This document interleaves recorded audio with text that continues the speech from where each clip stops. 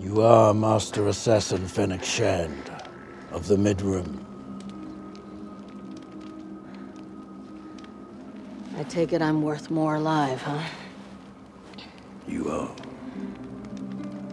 I'll pay double my bounty. I don't want money.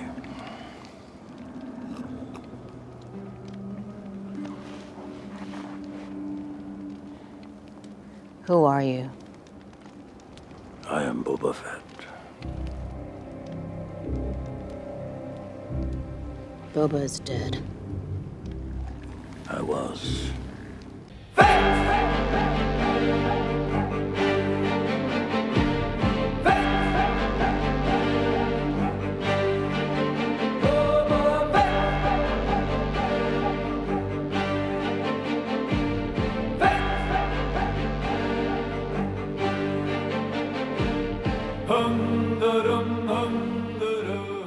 Oh, greetings once again, Bucketheads. Mavar Tigar.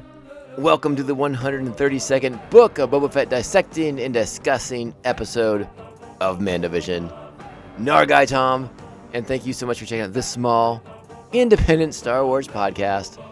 Remember, the best way to find us, is on social media. It's at Mando_Vision, Twitter and Instagram. You can email the show, mandovisiontom@gmail.com. Make sure you are liking, subscribing, following, and sharing the show with all the other Mandalorians in your covert.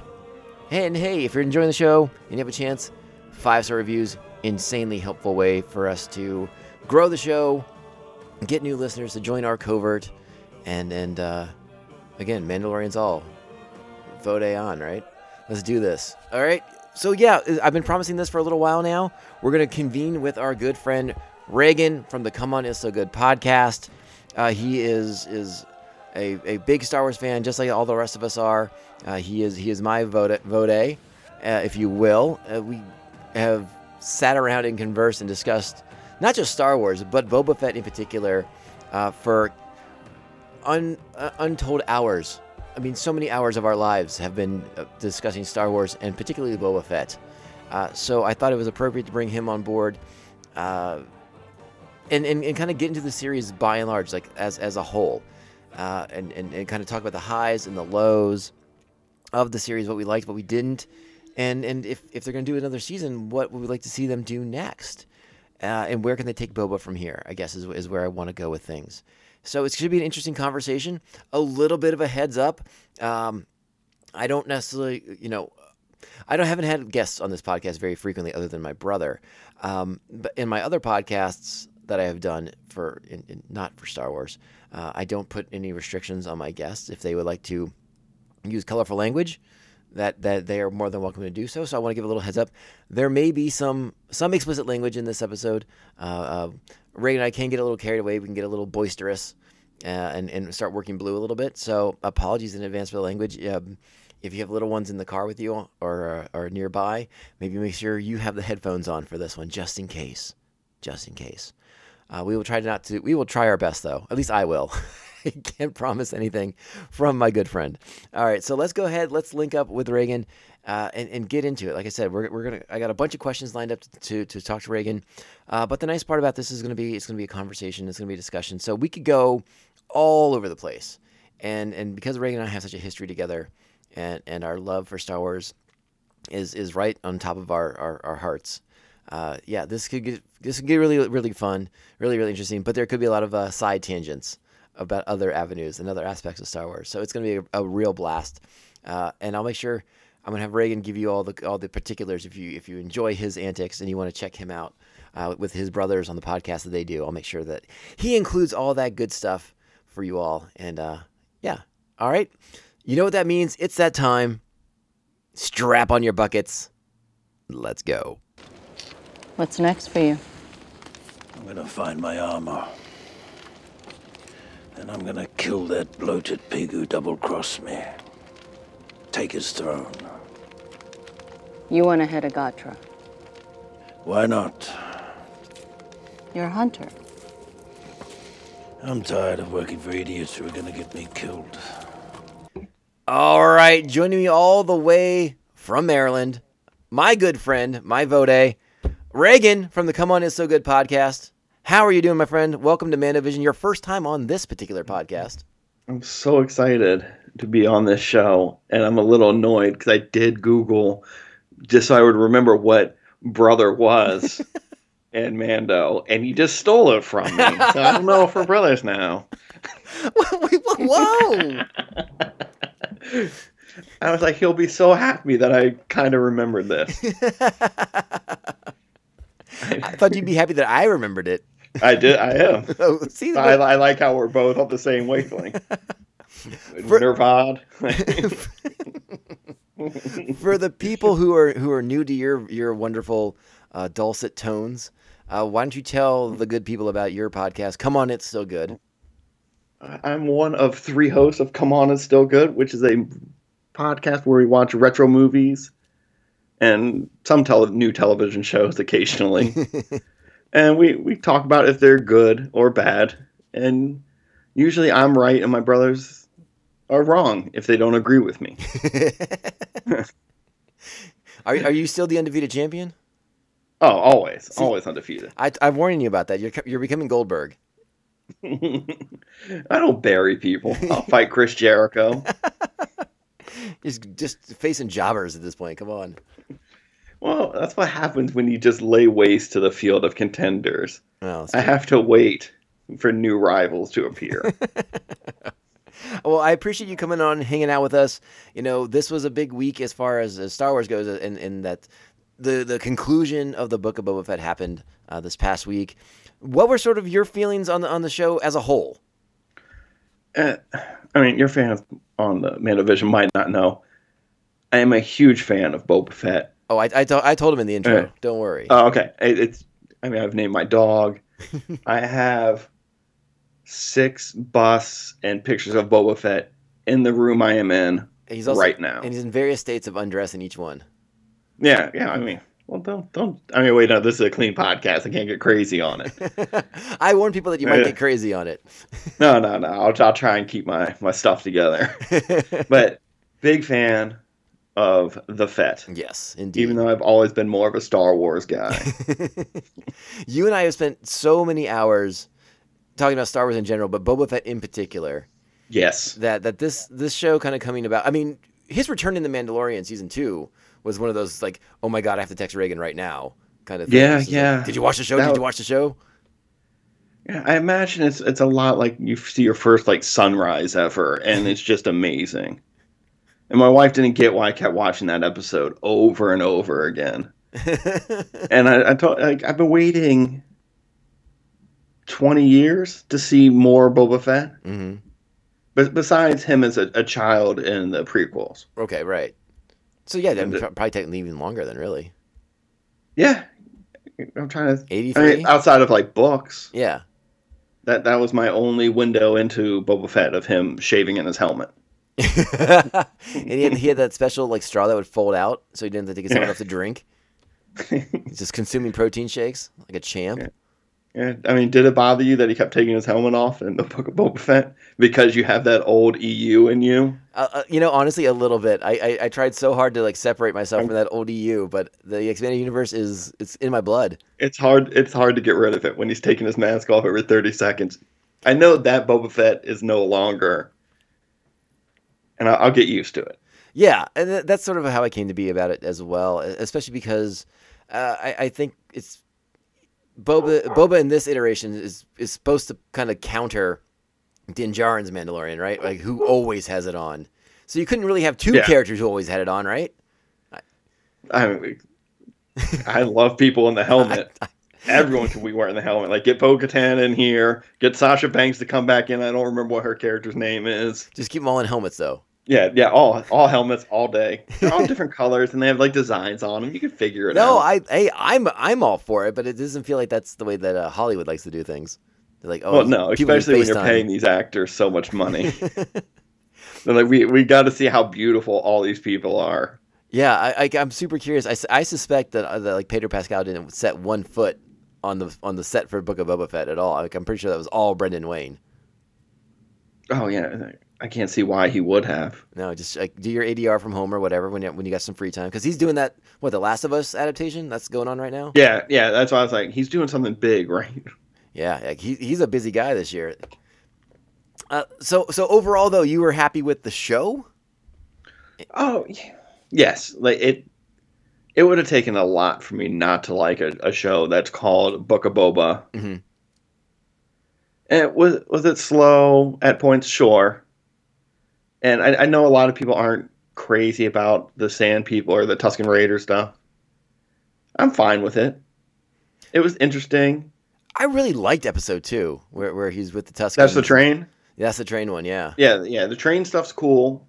I really like the Pikes in this. Mm-hmm. I thought they were interesting. Like, do more with the Pikes. They're fun. Yeah, they're great villains from the Clone Wars, and we've got to see a bit more of them in Solo, because they're running the spice mines on Kessel. Mm-hmm. These Pikes looked cooler than the ones in Solo, I thought. I thought so too, actually. Like in Solo, they're just kind of, I don't know, there's a lot going on in that spice mine. In that sequence, so, yeah. There's robots running around, there's Wookiee. It's a very busy scene. Yeah. Yeah, I think people know my opinion on the show. Like, I by and large, I liked it. I enjoyed it. But yeah, there's highs and lows with it for sure. There are things that I was like, that's an interesting choice they made there. Like, and I guess it kind of brings me to my next question for you. Do you sort of understand where Boba's coming from with it wanting to be like the next crime lord of Tatooine? I don't think he wants to be a crime. I think he's going to end up being a sheriff or something, like a kind of quantum leap, like righting the wrongs that he did in a previous life. I think that's kind of like he's fighting for the underdog.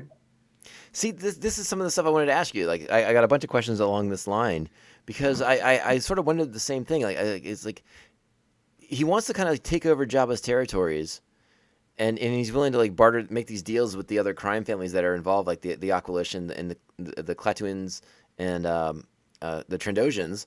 Yeah. But he doesn't seem to have any interest in like the spice trade or any of the stuff that Jabba was into.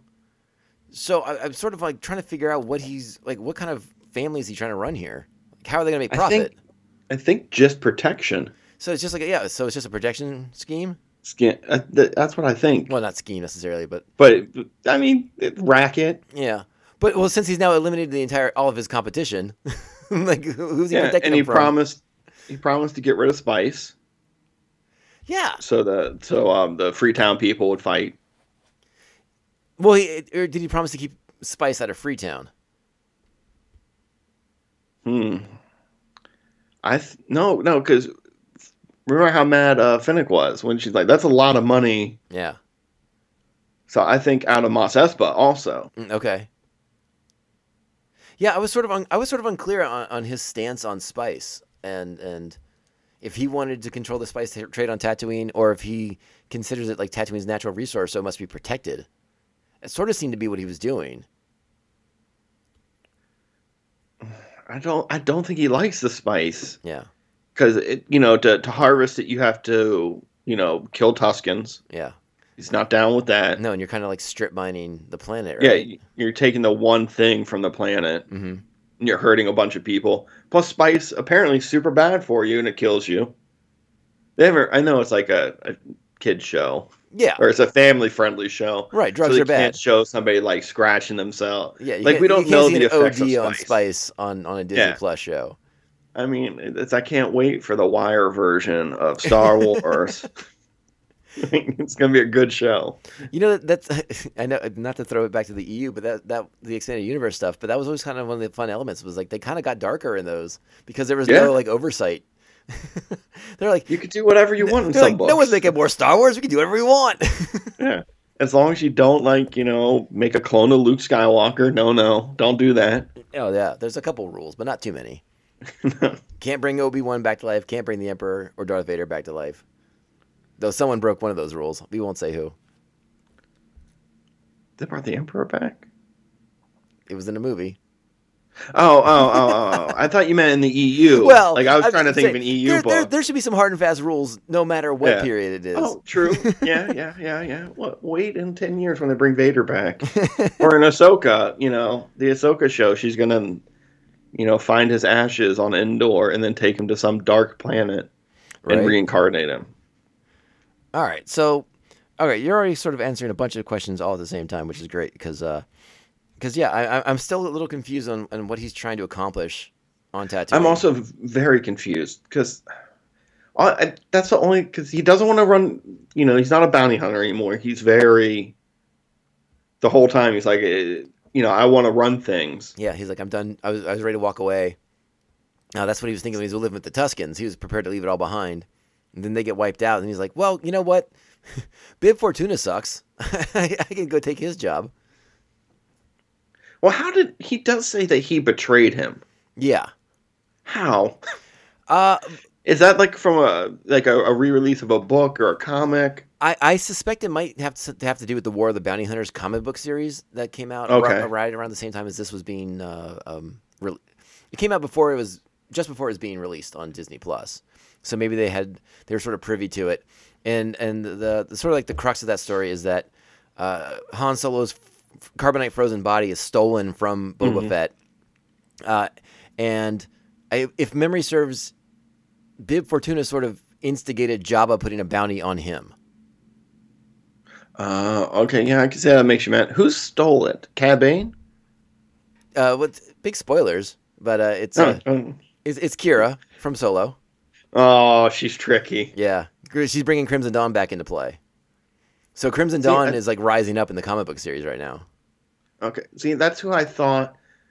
On my show, we do recaps, and I thought there was someone behind the mayor because I thought the mayor was too weak to plot against Boba like he was. So I was like, that's definitely Kira, and and that's a way to link them back in and have a bigger bad. But they basically just did that with the Pikes. With the Pikes, right? And it's so funny. The internet is such a funny place because they love to throw everything against the wall to see what will stick.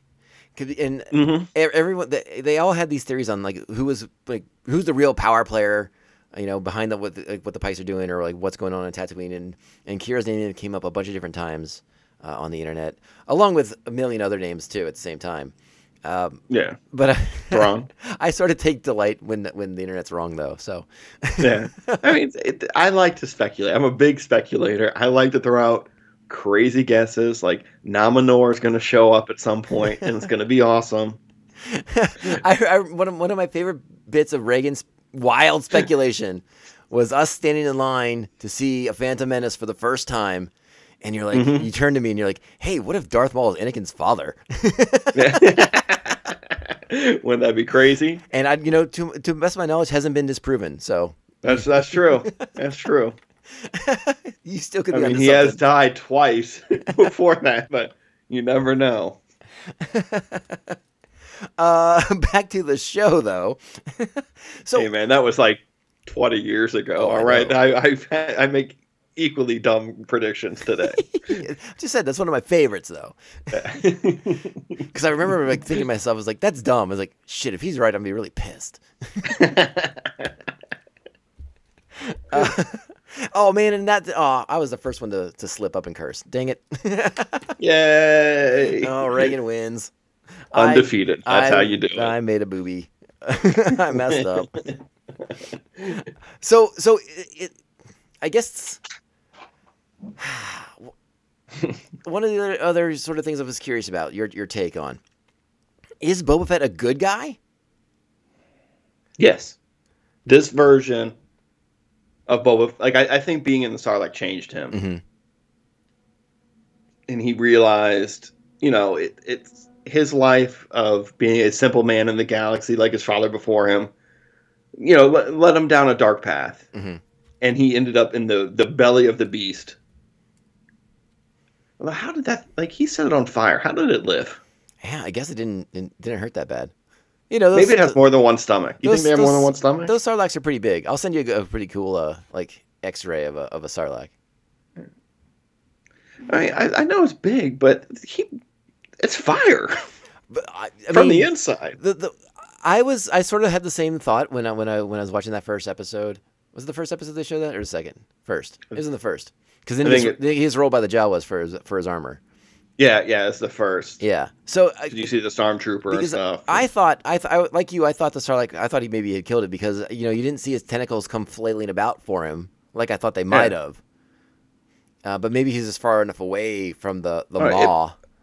I'll say it passed out from the pain, or its version of Passing oh my out. god, that hurt. But it just woke up later and was angry. Yeah, I mean, perhaps I don't. I don't. They're probably resilient living out in the desert. I'm not like an intergalactic botanist or something like that because I think a Sarlacc's technically a plant. So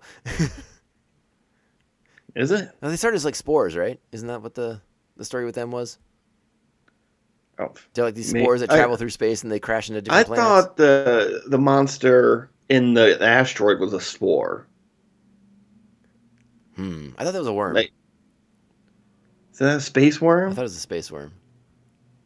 Now And you're asking me these questions. I'm gonna have to go on the internet now, but I can't go on the internet now because I'm talking to you. yeah, I know.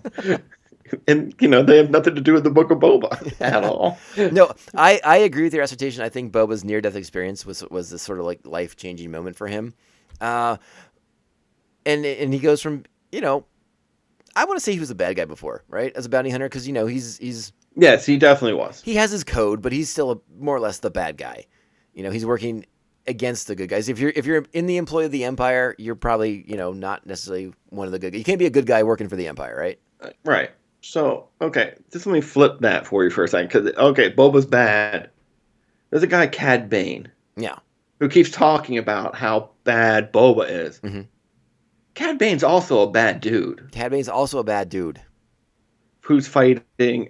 Did he fight for the rebellion? Well, see, I don't know. We don't know much about that period of Cad Bane's existence, right? So it's hard for me to say. I can't really speculate on that. Maybe we'll get more into that in season 2, The Bad Batch, or something. As we kind of lead towards the rebellion. But Cad Bane's working the majority of the time for the Separatists, for Dooku. So yeah, Right. So I don't know. Maybe Cad Bane's had a change of heart for himself, but again, he's working for the Pikes. He's an enforcer he's working for for spice spice trade. runners. Yeah. Like, So- he's definitely not working for the good guys. And he walks into a town and murders the deputy and critically injures the sheriff. Yeah. Don't scare me like no, that. No,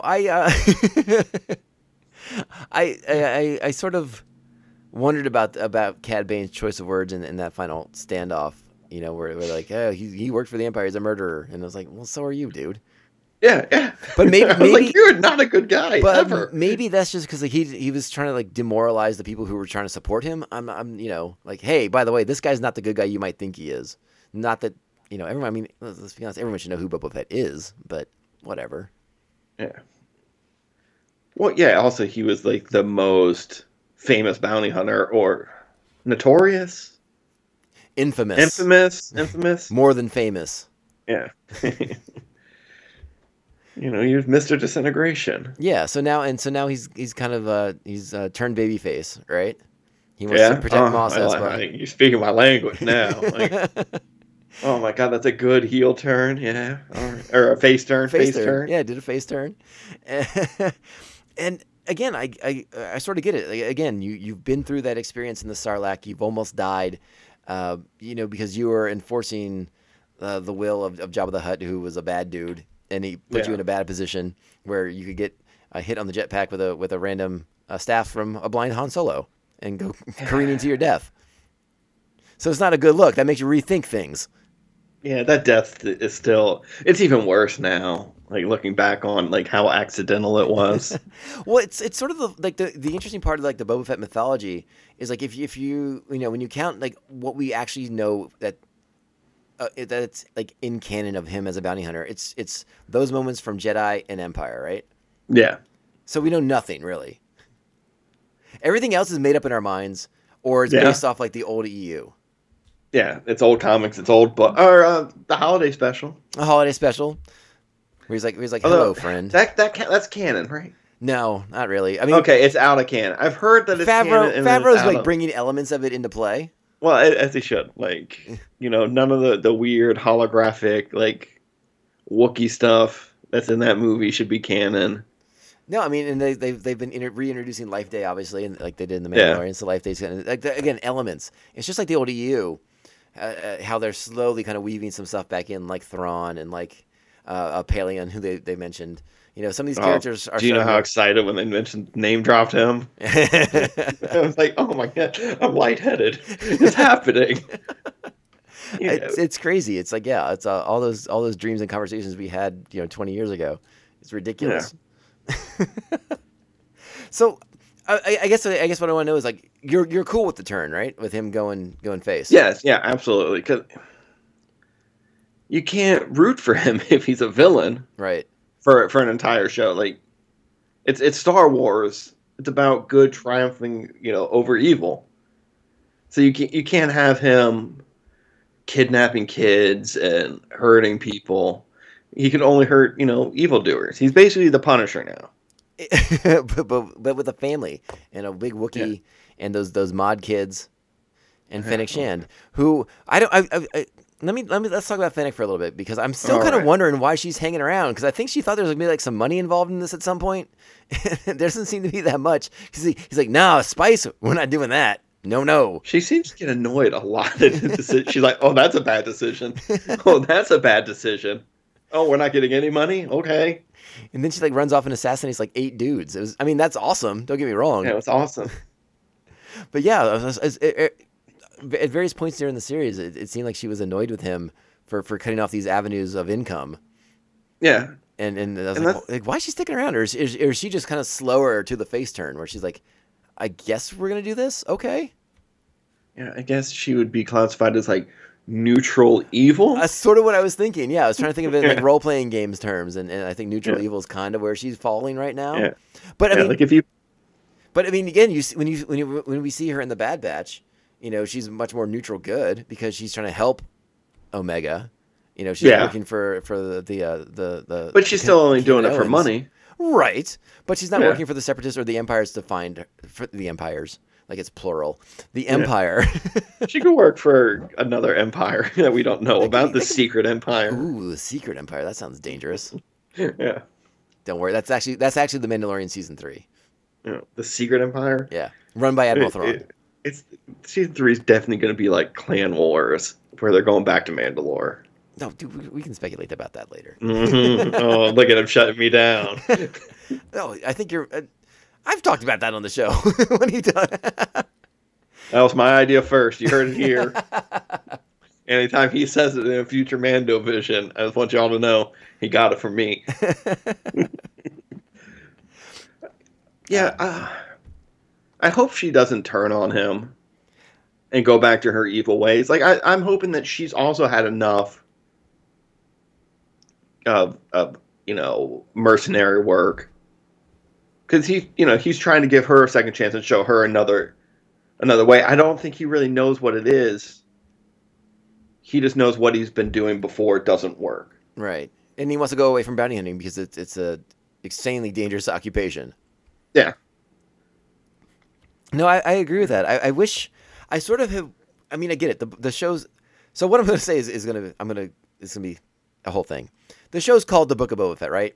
But early on, I had said like, oh, wouldn't it be neat if we also got like some cool Fennec Shand flashbacks to kind of get to know that character a little bit better, get to explore that character a little bit more. And then I would counter that by saying like, but I get it. It's The Book of Boba Fett. And then a week later, it became The Mandalorian 2.5. The Mandalorian's music kept coming on every 30 seconds after that. Oh my gosh! At the end of episode 4, when she's like, says like, I know where to get some help or I know where to get some muscle, and like you hear the notes and you're just like, oh come on, Did she know he was in town before that, or did he happen to land on Tatooine and she's like, if you got credits, I can find him, or is he already there? I think she might have a people in Mos Eisley keeping contacts and sources. So she got word that he happened to be, or she might know that he's looking to replace the Razor Crest at that point, and he's put an order in. Yeah, she's got ears to the ground. So she can get word through her. Yeah, exactly. Through Peli. Yeah, that's sort of what I think was going on there. I think Fennec has this vast network of resources that we haven't really seen just yet because, again, the show's not that focused on her. And I kind of wish it would spend a little bit more time with her. Yeah, me too. She's an interesting character that we don't know a lot about, Mm-hmm. even though she's been in the Bad Batch and things like that, which is cool. But she's always the bad of that week. She's trying to grab Omega or protect Omega. Right. Yeah, I guess that's sort of like one of my regrets with the show is like I wish they had spent a little bit more time on Fennec because I think that would have been neat. Yeah, and It's a trying to great think where they could have squeezed it in. Well, I mean, again, I didn't know they were going to shift to Mandalorian for 2 episodes Yeah, because that probably could have been a nice spot, but they obviously had a plan to kind of get the Mandalorian reset so that you could go into season 3 without having to do these particular things. You're like, let's just kind of clear the decks now. So yeah, let's get Grogu back to him, right? So we don't have to waste an episode with that. I mean, waste is the wrong word, but which I mean, that episode's great. No, it's phenomenal. Did it bother you in one way or another that they did sort of diverge from Boba Fett's story to go back to Din? Well, no, because I love Din as well. Exactly. Like, you put on the Beskar, and we're best friends. So, I mean, it does start with BES. Yeah, that's right. But it's always fine. I enjoyed like he went back to bounty hunting to make ends meet, or just try to. After he had this 2-season adventure, he tried to go back to his old life, and he can't. Mm-hmm. He misses Grogu too much. He cuts himself with a lightsaber all the time. It's terrible.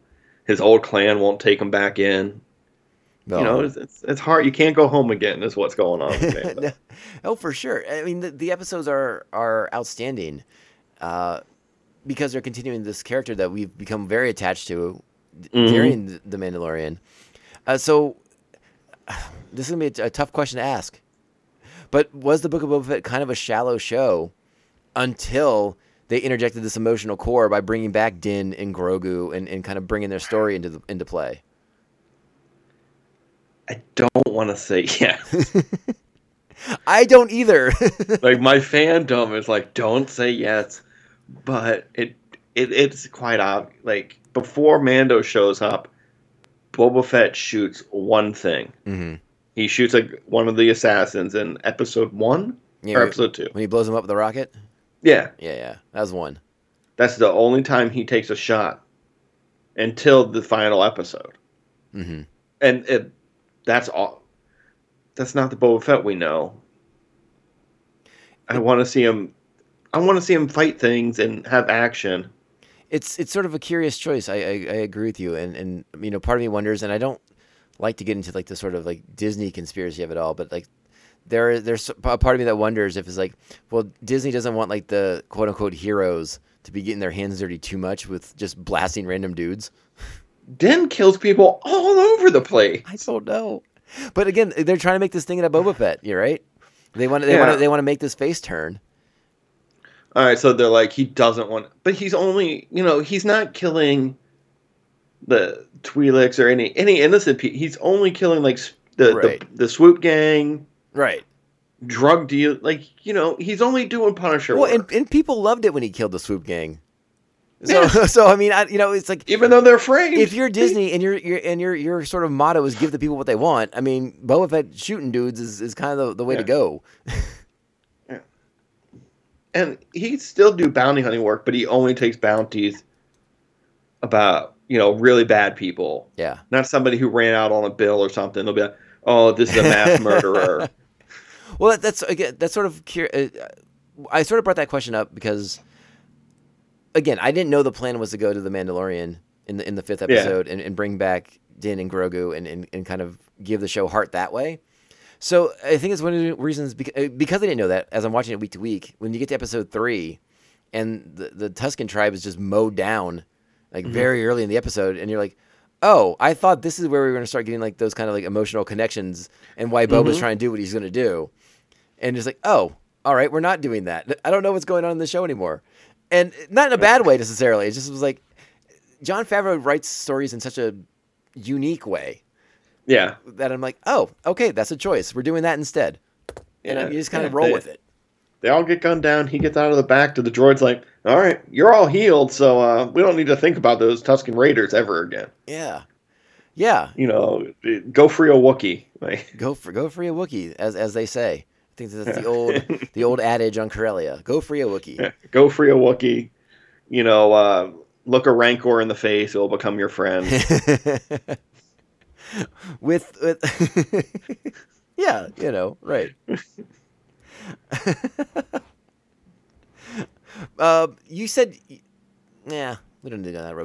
We talked about the Tuscans enough. I think you were okay with it, but you weren't. I was okay. With it. It wasn't the best part of the season, Mm-hmm. but I enjoyed him learning to fight.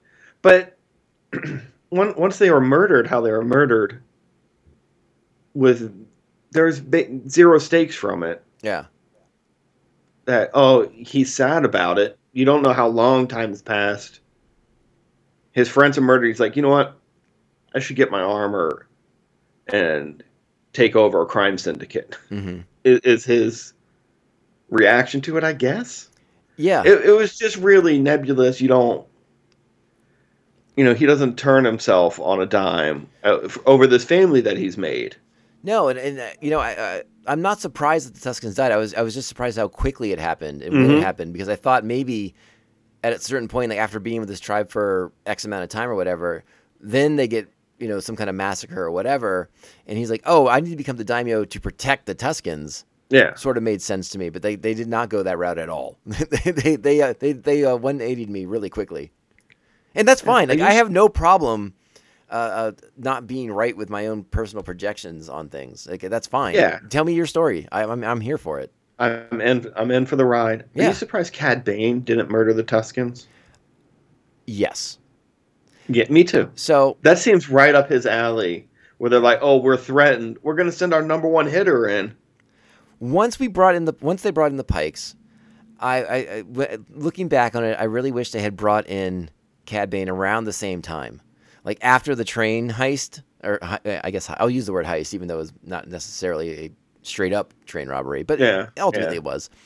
But if like the last, your closing shot, before or the shot before you have Boba around the fire doing the tribal dance with the Tuscans. Yeah. Is Cad Bane arriving to survey the scene of the carnage? Broken train? Yeah. Yeah. To me, that's like, oh, here we go. And then you spend some episodes kind of getting into that Boba Cad Bane relationship that they only talked about in the last episode.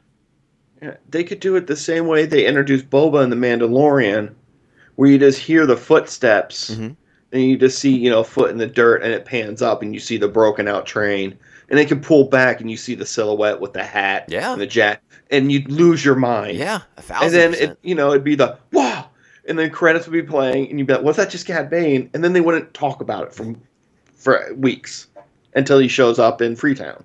Well, see, I disagree. I think you should have had him in the show more. You wanted to? I think you should have set up more of an adversarial relationship between the two, and then you could have gotten into like their history more instead of having it be just like exposition during a standoff. Okay. That's just my sort of like looking back at it. They're going to go to that in season 2 because I don't believe Cad's dead. No, I don't think Cad Bane's dead either. They focus on that blinking chest light for way too long. Yeah. Well, I really expected him to be in Boba's back to tank. Oh, really? Yeah, like I thought that would have been awesome. Like he's trying to give him a second chance, like he was given. That's kind of like his thing now. He's like, you were bad. Here's your second chance. If you're going to continue to be bad, I'll kill you again. I really like that idea, actually. Yeah, I would have been into that. So I mean, maybe he has more than one back to take. But then the only problem with that scenario is, as much as I like it, is like then all of a sudden you got like all the cool bad guys in Star Wars turning face at the same time. You're like, who's left to kind of be like? You could make plenty of new bad guys. You would think, but can you really name some newer Star Wars bad guys that you really like? Newer? That aren't like Stormtroopers or Imperials? Right. Like who's the character from the sequel trilogy? You're like, oh my gosh, I have to know more about that person. Phasma, because I don't know anything about her. You don't want to know, trust me. I read that book. I know she has a book. She has a book I haven't read. Don't bother. But just from her, not being or thrown in a dumpster in the first movie. They're like, don't worry, the second movie we're gonna get into her. You're gonna learn more about her. And they're like, just kidding, you're not. But the third movie, that's when you'll figure it out. So I shouldn't say that, but I'll say it and I'll be controversial. What a series of letdowns those sequels were. Just one Yes, after they the other. were. So much potential, and you're just like, we'll just leave that potential on the table. It's fine. I mean, the first one is such shiny lights and bright flashing that it confuses you, and you're like, I think I like this. So yeah, And once that strobe wears off. So we just talked about CAD, which is good because that was on my notes too. I definitely wanted to pick your brain about CAD. I mean, I love seeing him. I was excited with his debut. I know, the internet, as usual, was in an uproar at first because they didn't like the way he looked. They're like, it wasn't an animated series enough. I thought it was great. I was blown away. I mean, when you just see like the silhouette coming out of the desert. Though it stood up in my house. Like it did sort of make me chuckle a little bit. I was like, oh, good thing Din parked over there and didn't have to walk past him on the way back. What Din could have just walked past him and tipped his cap to him. He's this guy walking into town. That would none of my concern. It's so random. None of my concern. I have to ask you about another controversial element to the show: the mods with their sort of souped-up Vespas. Again, probably the most. I would say it's the most hated element of the show. How did you feel about it? What was your take? Are you more forgiving of it than others? I'm assuming you're like me and probably a little bit more forgiving of it than others. I'm more forgiving. My main problem with them is they're too clean for Tatooine. Too clean for Tatooine. They have a shirt that says that. Yeah. I mean, if not, they should be made. Their bikes are so pretty and spotless to live in a desert world. Yeah. It made no sense how clean they're. Just make them more. They could still be the colors. Just sand them up a little bit. Age out the metal so it looks like it would fit in. Yeah, it's so shiny. It was sort of an element I had never really considered before because when we've been on Tatooine, we've mostly seen like moisture farmers or like Anakin as a slave in the slave quarters and things like that. We've never really have seen like quote unquote Tatooine city kids. Yeah, which I was like, okay, that's interesting. Even more interesting though was the choice to get cybernetic modification. That seemed random, right? I assume most of them had like accidents or something where their arm was injured. See, I'd like to know those kind of things though, or if they're like, no, just take my arm and give me this metal one instead. Like that's, I'd like to know more. I heard Luke Skywalker has a metal hand. Give me a metal hand. Right. And it's. I mean, they sort of set up the mod shop like the cool Tatooine hipster tattoo parlor. Yeah. The Tatooine parlor. Tattoo on Tatooine. Ooh! I think we found you a business to start, buddy. Oh man, it's gonna be good. We're only gonna do mods there, though. They're gonna be the worst mods money can buy. Everyone just has like iPhone chargers hanging off their limbs, but they don't work. They're like the broken lightning cables where you gotta wiggle it a little bit. And then you just yell at Apple for still having lightning cables instead of USB. Or it's really even worse because like they put on that Apple charger, but you have a Samsung, and you're like, what the heck? You gotta change phones. Sorry, man. Mod's a mod, ain't coming out. Yeah. Hey, you didn't specify. That's what I had in stock. Come on. So, I think the one thing that maybe I'm nuts. Let me know if you noticed the same thing I did. I thought one of the criticisms of the mods in the third episode was the chase through Mos Espa, right? That it didn't look great, that it looked kind of slow and choppy and all that stuff. And I can't disagree with that necessarily, but I did think it looked better in the seventh episode, which tells me they saved the money for the seventh episode. When it mattered most. Yeah. When they were having the most stuff going on. Yeah. Yeah, I've tried to and I thought it looked fine. I've tried to tell people, it's like, shows have a budget, man, and you got to dole it out. You got X amount of money to do this many shows. Some shows have less budget than others. Yeah, I mean, this one wasn't even budgeted for 8 episodes. No, and you had some had shorter runtime, some had long time. So I think there's also like length of time to do these things as well, because like there was like a 50-minute episode, and then there's like a 30-minute episode, but most of them hung around like the 40-minute range, so there had to be a balance somewhere. But yeah, I mean, look at that final episode. Guy rode a Rancor. That's going to cost some change. You brought in de-aged Luke Skywalker in episode 6. That's going to cost some money too. You got to put that money where you need it the most. Yeah, Rosario Dawson showed up as Ahsoka. Mhm. You gotta stroke her a check. I suppose. I mean, listen. I would do it for free, but that's just me. You might do it for free the first time. Like the first one's a buddy thing, and it's like, oh, you want me to come back? Well, what are the odds that let Only me? money. What What are the odds that let me play a fan favorite character though? like, let's be honest. I'd be like a one hitter, and just they'd be like, all right, you're done. Get out of here. I'm not even cool enough to be like Captain Carson Teva's sidekick. Yeah, they drive by Tashi Station again. You could come out and be like, I love power converters, and then they just keep driving. I have like a sandwich board sign on that says Power Converters 2 for $5. Yeah, they're on sale. They're on sale, baby. We gotta get to Tashi Station. It's a sweet deal, dude. You can't find a better deal. It'll be on my sandwich board. You'll see. Yeah, I don't know. I don't have a problem with this. I had more questions about the mods and that whole situation. But I was like, whatever. Like Star Wars, like maybe we'll get into this somewhere down the road. Yeah. Maybe we'll talk about this later on. Like, why are Tatooine kids into modifications? You know? Maybe season 2 of the Bad Batch, they end up on Tatooine and there's a bunch of mod kids running around. Or different mod kids. I think the years don't add up.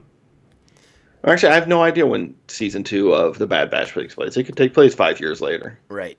Well, since you're talking about time, let me ask you this question, because one of the things I've wondered about when I'm doing these, especially the early episodes where I'm sort of trying to figure out the timeline, because they've said that The Mandalorian is roughly 5 years after Return of the Jedi.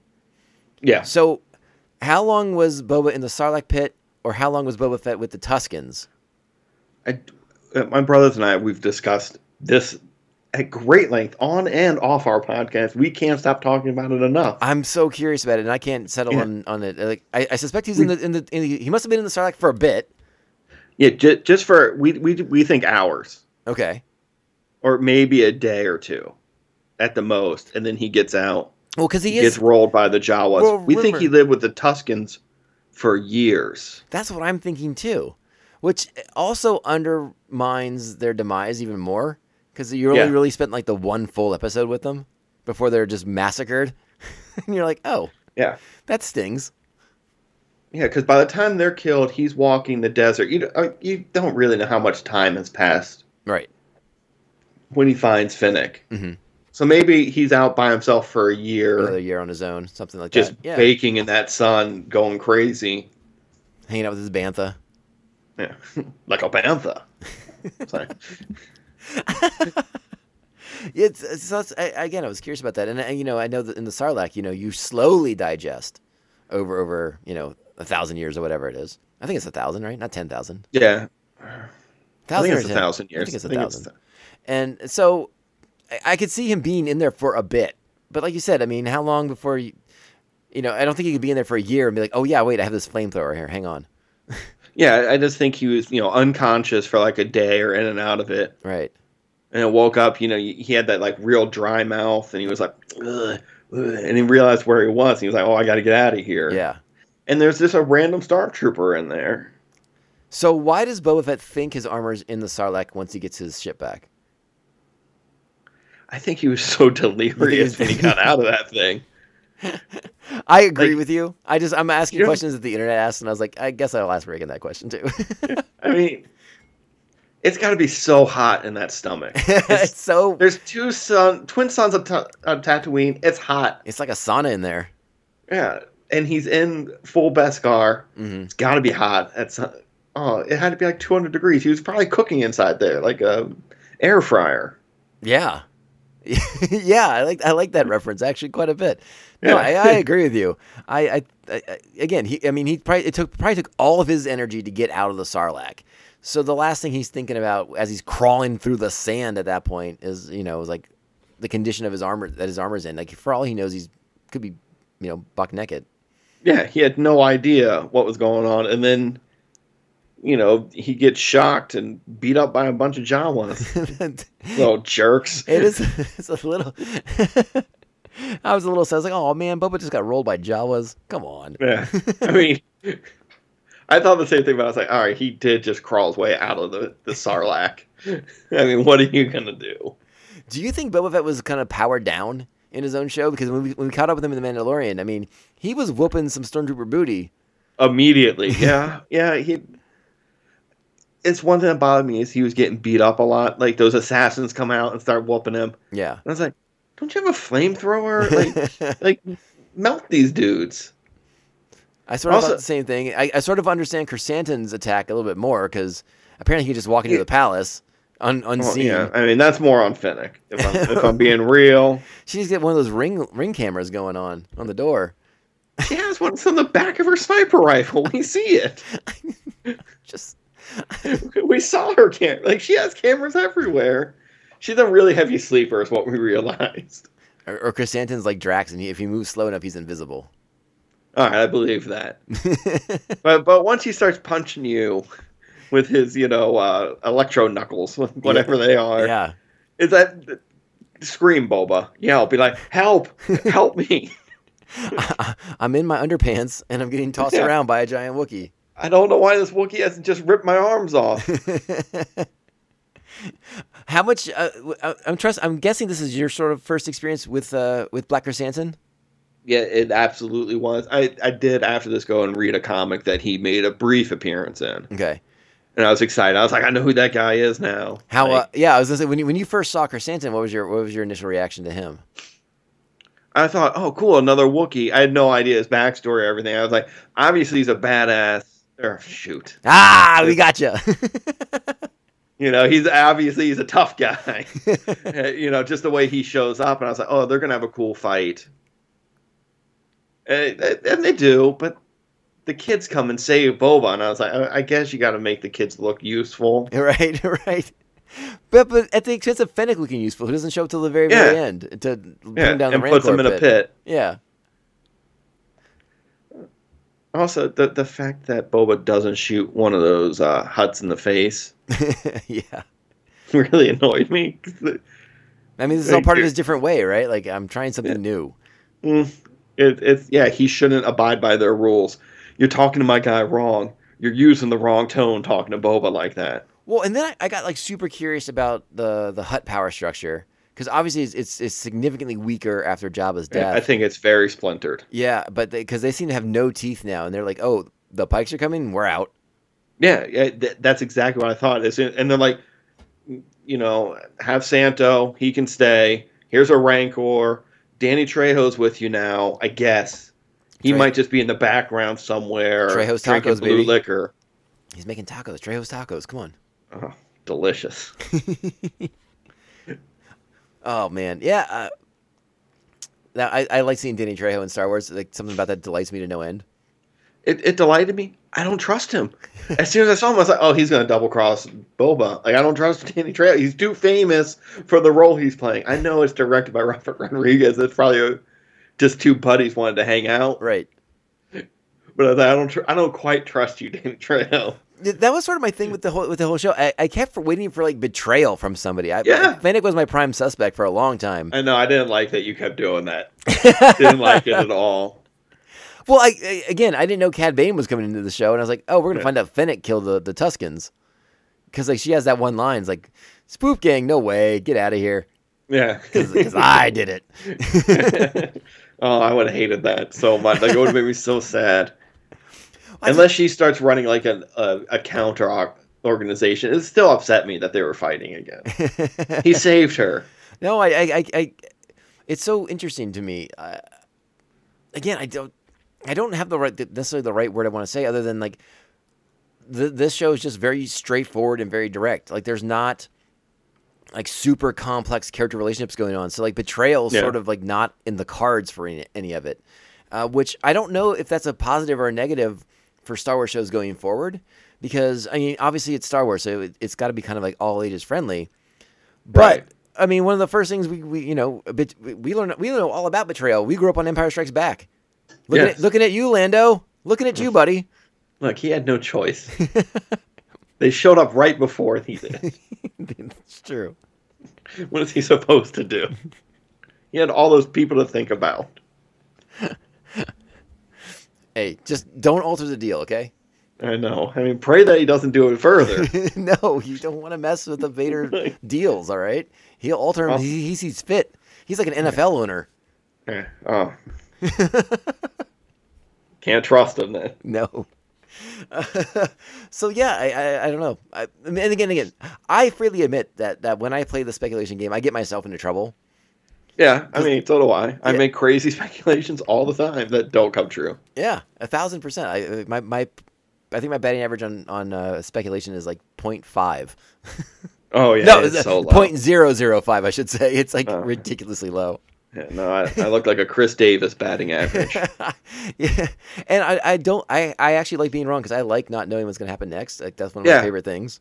So it works out pretty great. But yeah, I don't know if I just have sort of like this higher. That's not the right word either. Again, I think I'm just expecting the show to be more complex, and maybe I'm just spoiled by the shows that I watch that are like that. Yeah, yeah. Like, I'm I was like, gonna this say, isn't- this isn't going to be like a True Detective. Yeah, or... this isn't Better Call Saul on Tatooine. Like we're not doing that. I mean, I'd love that. Oh, I mean, that Twi'lek guy could definitely be Saul Goodman. It's all good, man. Yeah. I would lose it. That'd be amazing. But yeah, I mean that's not what Star Wars is, and I kind of keep forgetting that sometimes. So I set myself up for some of the things that I'm like, oh, that didn't pan out the way I thought it would. But again, I'm still immensely entertained by the show, and so like the people who are detracting against it, like most of the criticisms I completely understand, and I'm like, yeah, I mean you're not wrong, but I still really like the show. So Right. Can you just be entertained for a little bit here? Can you just not harsh Well, on that's it and have a good time? No, I don't get the negative criticism, like right when something comes out, and it was always weird to me because it's a Star Wars show. Mhm. If you had said 20 years ago that I was going to have not one but two Mandalorian centric television shows, Right. I would have lost my mind. And I'm also getting an Obi-Wan show, an Ahsoka show, Cassian Andor. a Cassian Andor show, which Mhm. I don't know how good that's going to be. Like, They've already renewed for season 2, so I think all right. it must be pretty I good. mean, we've seen how that show ends, so True. that's my I mean, I've seen how the Obi-Wan show ends as well. I was just gonna say Like, that. if you want to get into it, I got news for you about Obi-Wan. it doesn't change.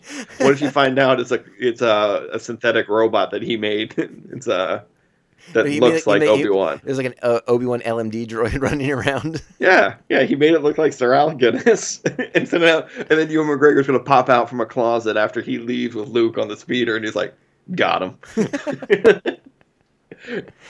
And then that's where the show picks up.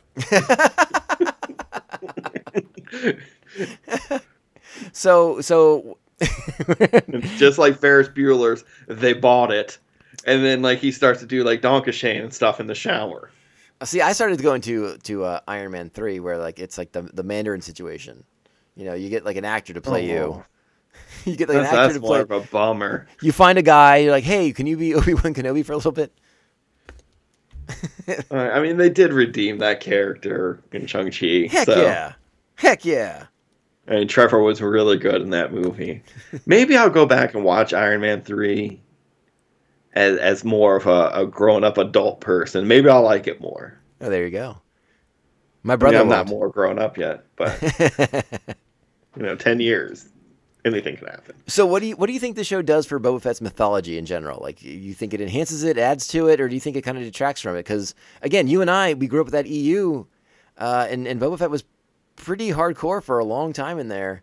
But so again, this would be on us and our generation. Yeah. But what do you think overall?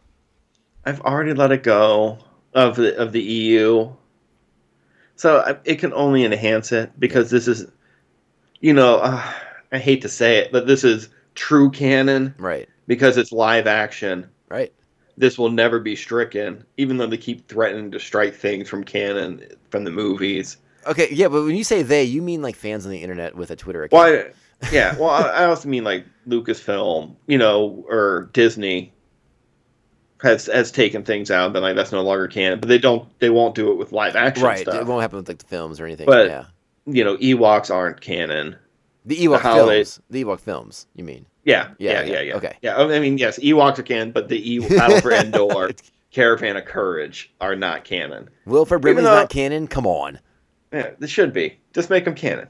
I don't- Wicked's awesome. I don't see what the harm is, but what do I know? Yeah, it's an adventure for kids. Like, it doesn't hurt anything. It doesn't detract from the Star Wars story. No, I agree with I'm you. sorry there's no lightsabers in it, so you guys can't market it.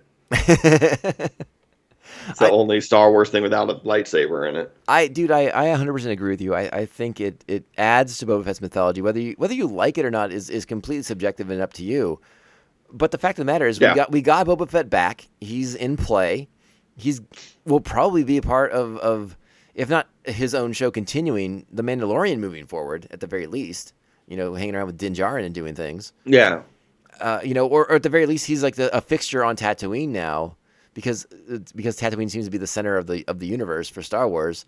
Now we can go back there and be like, oh, well, this is the guy who's changing things on Tatooine. Isn't it weird that that's now like the center of the Star Wars universe? Because in Phantom Menace, they're like, this is like a backwater, Right. nothing planet. Now we can't get enough of Tatooine nowadays. I mean, like the next show up is Kenobi. Where is it taking place? Tatooine. At least the majority of it. It sounds like there'll be flashbacks to other places and other times, but we'll see. Oh, I know they've rewritten it because it didn't. He was like helping a child as well. Yeah. Apparently, it was too much like the Mandalorian. "Eh." Yeah, it was too much like the Mandalorian the first time. Yeah. So I mean, again, Tatooine's a fixture. We're never not going away from it, and for better or worse, we are sort of.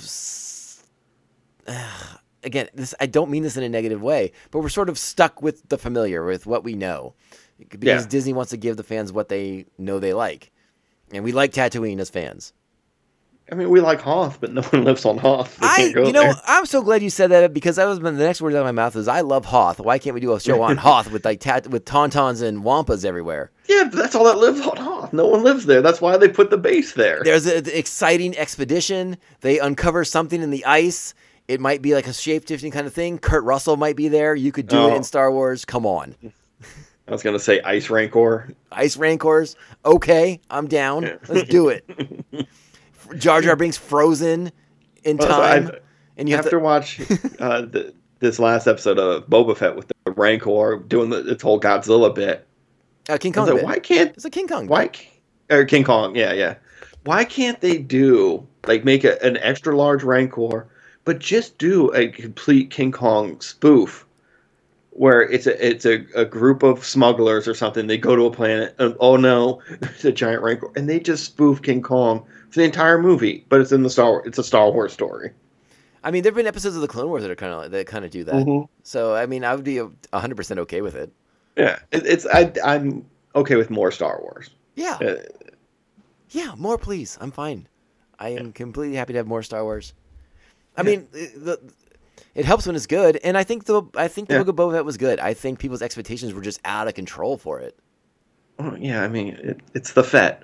Yeah. I understand the expectations were high, especially after that post-credit scene at the end of season 2 of Mando. Yeah, when he's shooting people and he's sitting on the throne, you're like, oh, is he going back to being bad? Well, again, we just saw him like whoop some serious booty in those episodes he was in, and like you said, I mean, he is sort of powered down at the start of the show, and we don't get him back to full strength until the finale. And again, it's a great finale. I really enjoyed it. It was a little. Again, if I were to critique it, it's like it's a little bit like checking the boxes, but they set all this stuff up, so it works. Yeah, like it's like okay, all the stuff we did in the first bunch of episodes comes together right here, and it plays out perfect. I got no problems with any of that. And then you factor in Din and Grogu and Peli and the whole thing. Yeah. I'm all on board. It all works. Yeah, it all works. Him getting a new ship, and it's the Naboo fighter. Mm-hmm. Where, you know what? I'm sure it's going to turn out it's the actual one that Anakin flew. And I mean, those are battle. I've seen those rumors. Oh, I haven't seen the rumors, but I'm sure it is. But no, there's like people on the internet, they were trying to like match like the hull markings and stuff like that. I was like, oh boy, here we go. They all look the same. I'm sure I'm sure that was a design feature of making the Naboo starfighter. I want to shift gears on you a little bit here because I want to go back into the Mandalorian chunk of the episodes, but specifically episode 6, that first half when we're still following Din and he's meeting up with R2 and Ahsoka Mm-hmm. on the planet that will be the home to Luke's Jedi Academy, Luke's Jedi Temple. Yeah. What did you think of the sequences between Luke and Ahsoka? I'm sort of curious how you felt about it. I liked it. I wanted more of it, and I'm sure we'll get more in the Ahsoka show.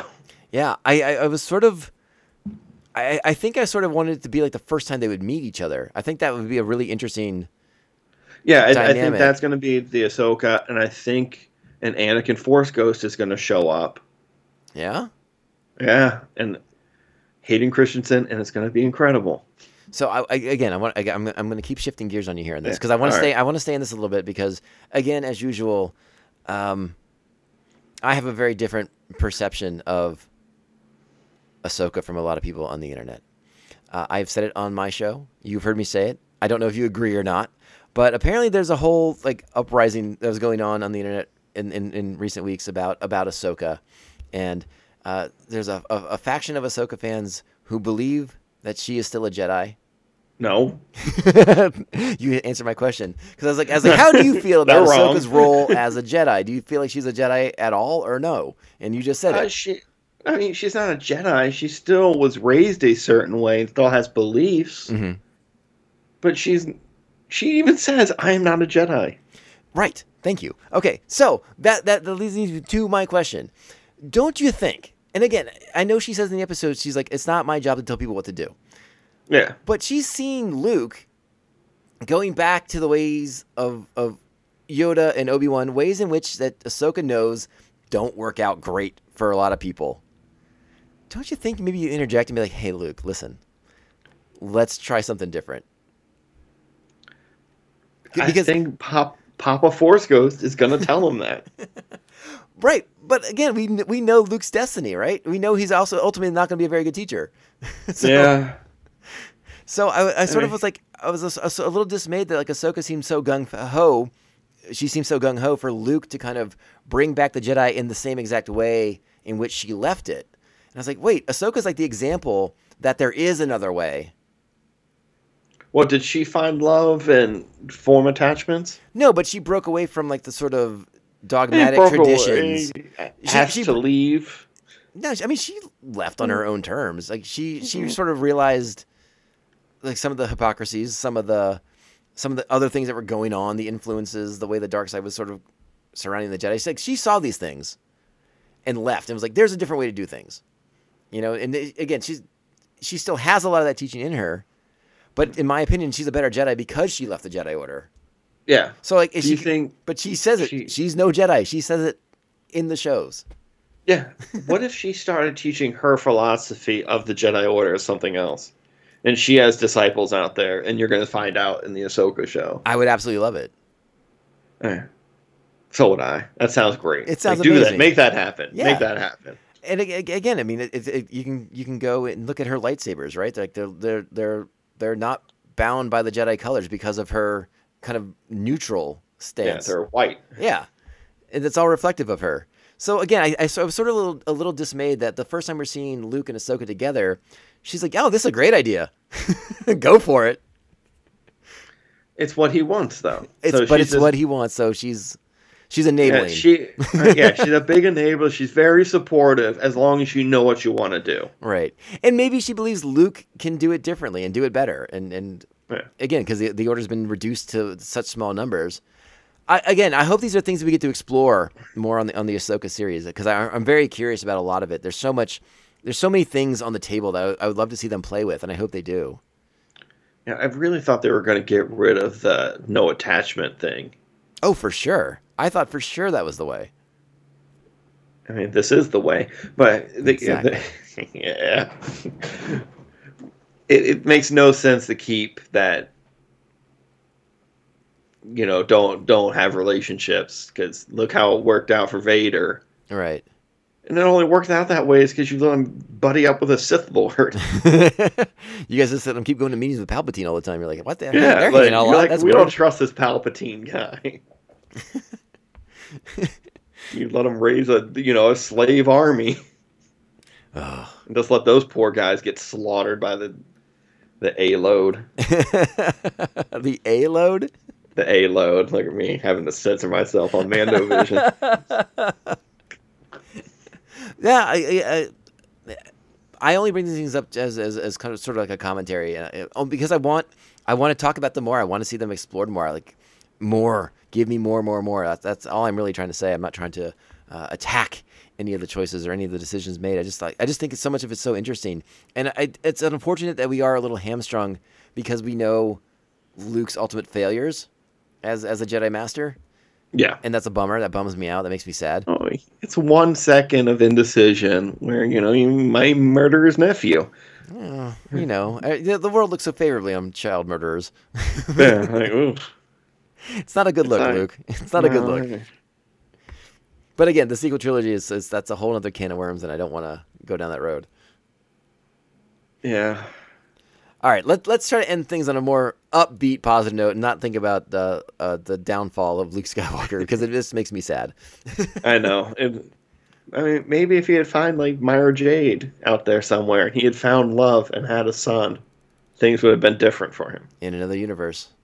I know. I keep hoping she'll show up. I keep looking out for Talon Card references. Are you ready for the Star Wars multiverse?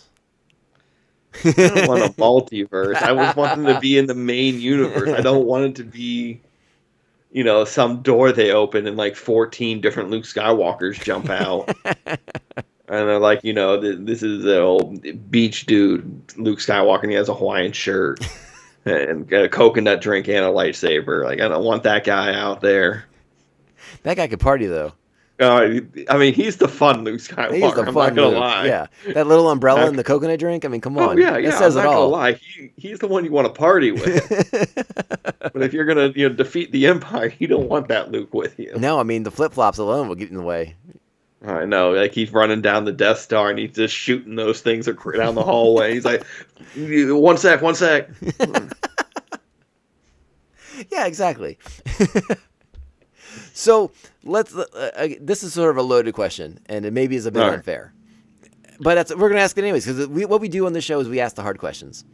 All right, I'm ready for a hard-hitting question. Boba Fett, a character you and I grew up with, and we love so much. So he's in the fiber of our being. We love him that much, right? We love the Fett. We are fans of the Fett as truly as it can be.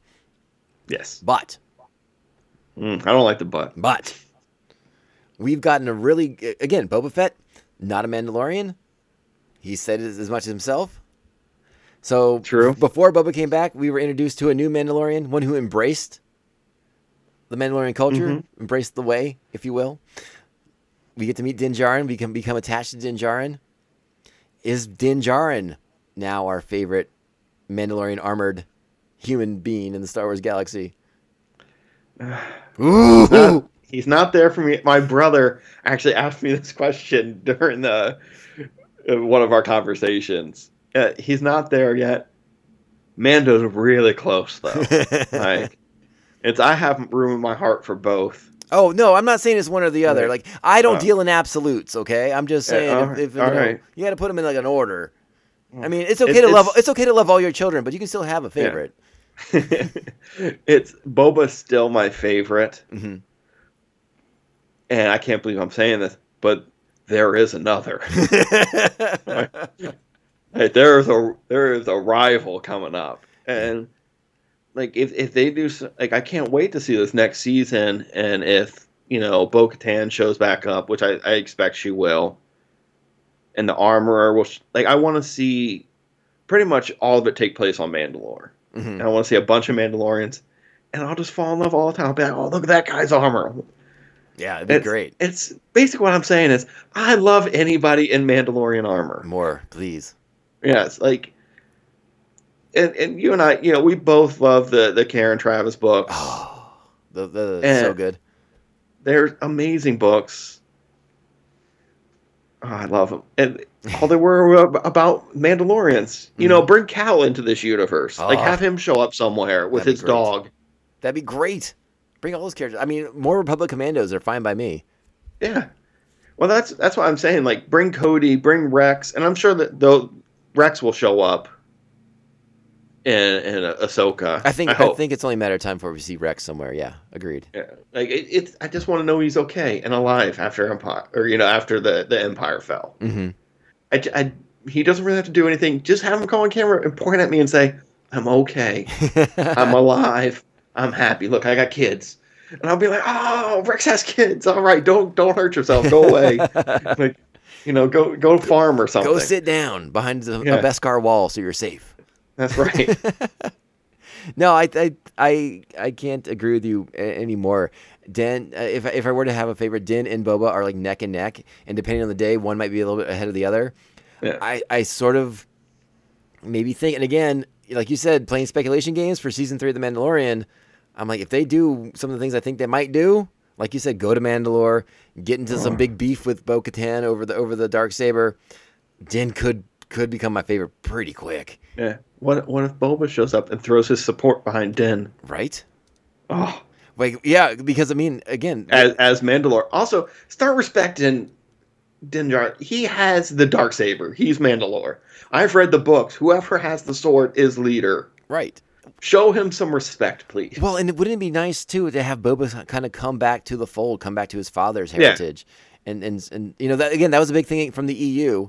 But it'd be nice to kind of see that element kind of come back into it, right? Like sort of like the wayward son returns home, right? That would be awesome. My brothers and I were having a conversation about that. Everyone's turned on Boba. Him and Din are pinned down, and he's like, no help's coming. I guess you're gonna leave, and Din won't leave because this is the way, right?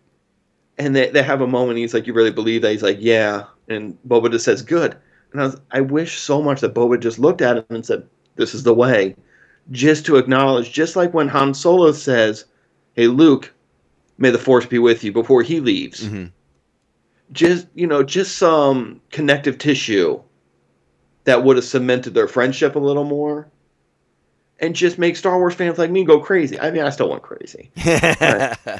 It's such a great scene. Because it is, and can you imagine if Boba said, "This is the way," though? Yeah. Oh no, I agree, and I still think there's. He doesn't even have to mean it. Well, again, like I'm so curious if there's been no official announcement or anything. If there's gonna be a season 2 of Book of Boba Fett, I mean, I'm curious where the show could go with Boba Fett now having like no rivals. Like they didn't even know where to go at the end of the show.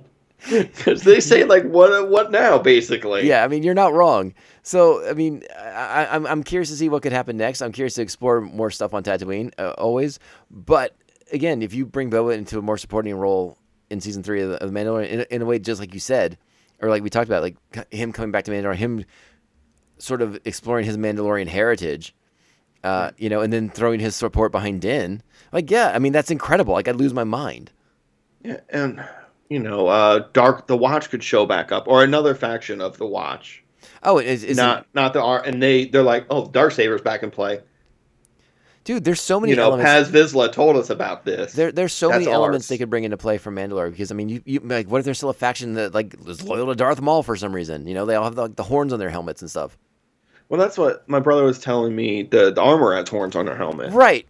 And I was going to ask you about that next, actually, if you thought that was a connection to Darth Maul or not, because it's not like what we saw, but it's not like what we saw on Clone Wars with his Mandalorians. I mean, they were much more. Well, it's been 5 years. It wasn't as subtle as the armorers were, if they're an homage to Darth Maul. Rob, my brother, knew the name. Well, it's rumored on the internet that it's one of Maul's lieutenants. It's the armorer. I hope so much that the armorer was. Well, Gar Saxon was killed, so no. It's. I would have to ask him. I can't, or go back and listen to my own episode. It's in there, Koichi Pod. Go check it out. We just did one. I don't know. I don't like to read rumors on the internet. It's not reading. It's me telling you, or my brother telling me. Well, we can all go check that out soon, I guess. And some people could still be loyal to Maul. Maybe he was really nice to them. Maybe like they skinned a knee and he had some Bacta spray, and they're like, "You've made a friend for life." Well, I mean, and then remember in Rebels there was like the faction that was like the Imperial Super Commandos. Yeah. So I mean, like, there's a lot you could get into with Mandalore. And it's all cool. It's all cool. It's all so cool. Yeah, I mean, I remember playing the original Knights of the Old Republic game, and as soon as you get to Conquer Dawn, because you don't get to Mandalore, No. you get to the moon that they stay on. And I remember running around to every dead Mandalorian I could find, trying to put his armor on, because I wanted to be a Mandalorian more than I wanted to be a Jedi. Right. And like, you can have dual lightsaber. Don't care. Give me the Mando helmet. That's That's right. what I'm looking for the whole time.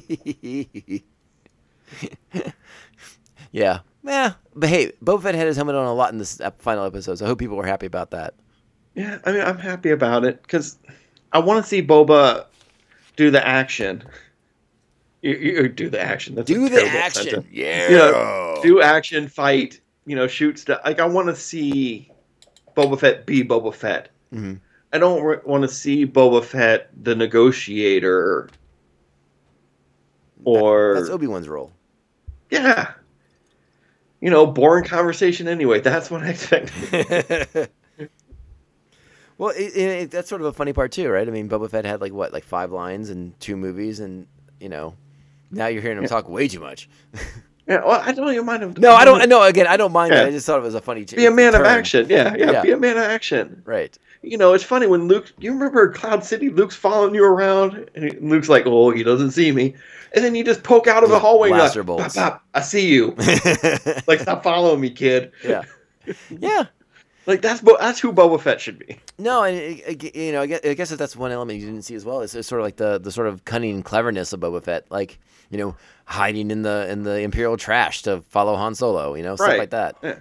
Well, I said on my show during the Cad Bane standoff, he's gone back and got another rocket, and they're about to have draw down on each other. Shoot that rocket at Cad Bane. You're not wrong. Like, shoot that rocket at him. It doesn't, you could miss or shoot it behind him, and the explosion pushes him forward, knocks him out. So let me throw something at you here, since we're kind of in speculation zone again. So what if All right. what if we didn't massacre Boba's Tusken tribe, but at a certain point he decides it's time to leave, it's time to reclaim his destiny and whatever like that. So when he rockets off to go get the Rancor, he also happens to come back with like an army of Tuskens.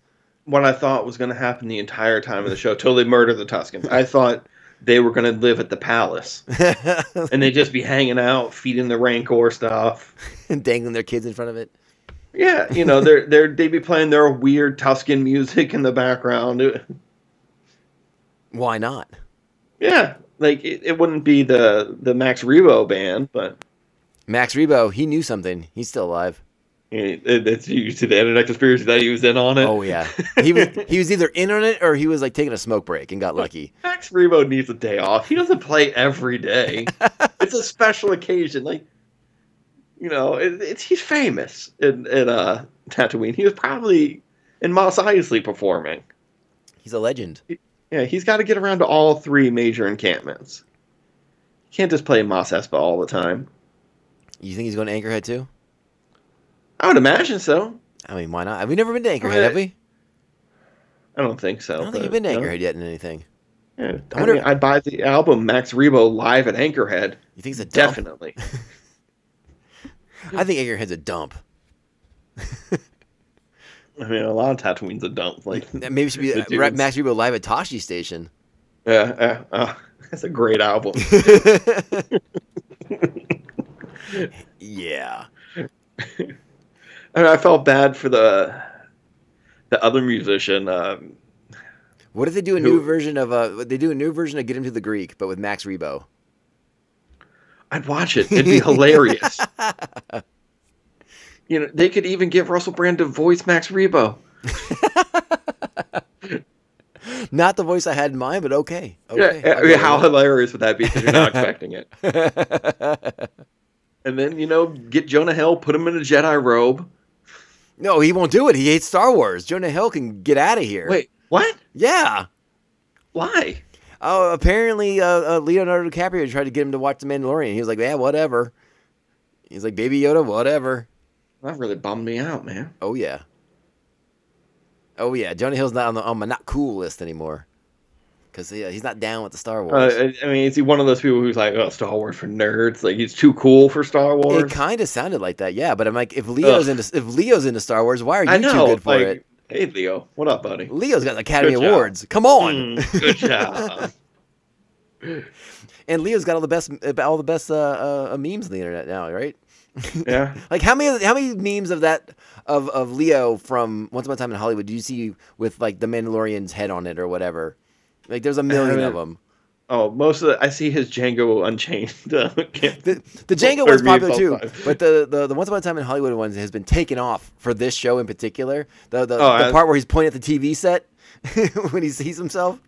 Yeah. And they just put like either Boba's head or Din Djarin's head on Leo's body.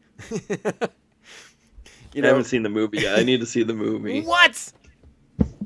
It's I'll go rent it tonight. Okay, I'll watch it tonight. Tom's getting upset. He likes his chicken spicy. And these pretzels are making me thirsty. Holy smokes! Holy smokes! All right, well, I think we're definitely going to have you come back on before Mando season 3, so we can play wild speculation games after the trailer drops. That's my favorite. I thought you liked Patriot games, but speculation games even more. Yeah. Oh yeah. Speculation games greater than Patriot games. I mean, Patriot games are really good. I mean, Harrison Ford. Come on. Yeah. Before he got real grumpy and started crashing planes all over the place. Any final thoughts about the Book of Boba Fett? Overall, yay on the series, correct? Yay, love it. Yeah, big yay for me as well. And then as far as like continuing the story, would you do I know you're in, but would you be enthusiastic about a season 2? Absolutely. The only way I could have been negative if they handed Boba his helmet and like this swelling music came out and a character handed Boba his helmet and he took his helmet and then just chucked it behind him like it didn't matter. That would probably annoy me.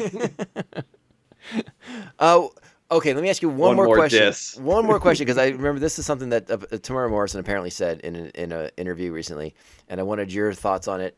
He said that he would, if there were to be a season 2 of the Book of Boba Fett, that he would be A-okay with the sort of like a hunt for Mace Windu sort of storyline. And 1,000%. You don't think it's crazy? Of course it is, but it's awesome. Why can't it be a young Boba Fett? They bring back the kid who played young Boba, because he's got to be 30 now. I mean, he'd be the right age. Yeah. Yeah. Bring him, and he's going back. It's you have older Boba, and it's more of like flashbacks to when he looked and tried to find Mace Windu.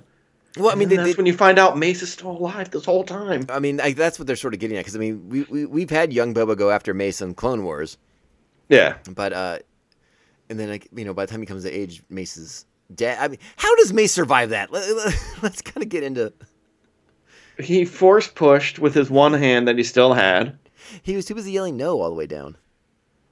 I mean, people like to yell no in Star Wars. It's fun. Listen, Palpatine had unlimited power. I don't think you can overcome that. A speeder came by, or a trash dump truck speeder thing came by. He fell in some trash bags. And he just sat out the entire rebellion? Just was like, lay low. They lost everything. He couldn't find Yoda. He got the beacon and it said lay low. That beacon never changed. Well, listen, then he's like, oh shit, they blew up Alderaan. I am out. I'm definitely okay with the Book of Boba Fett season 2.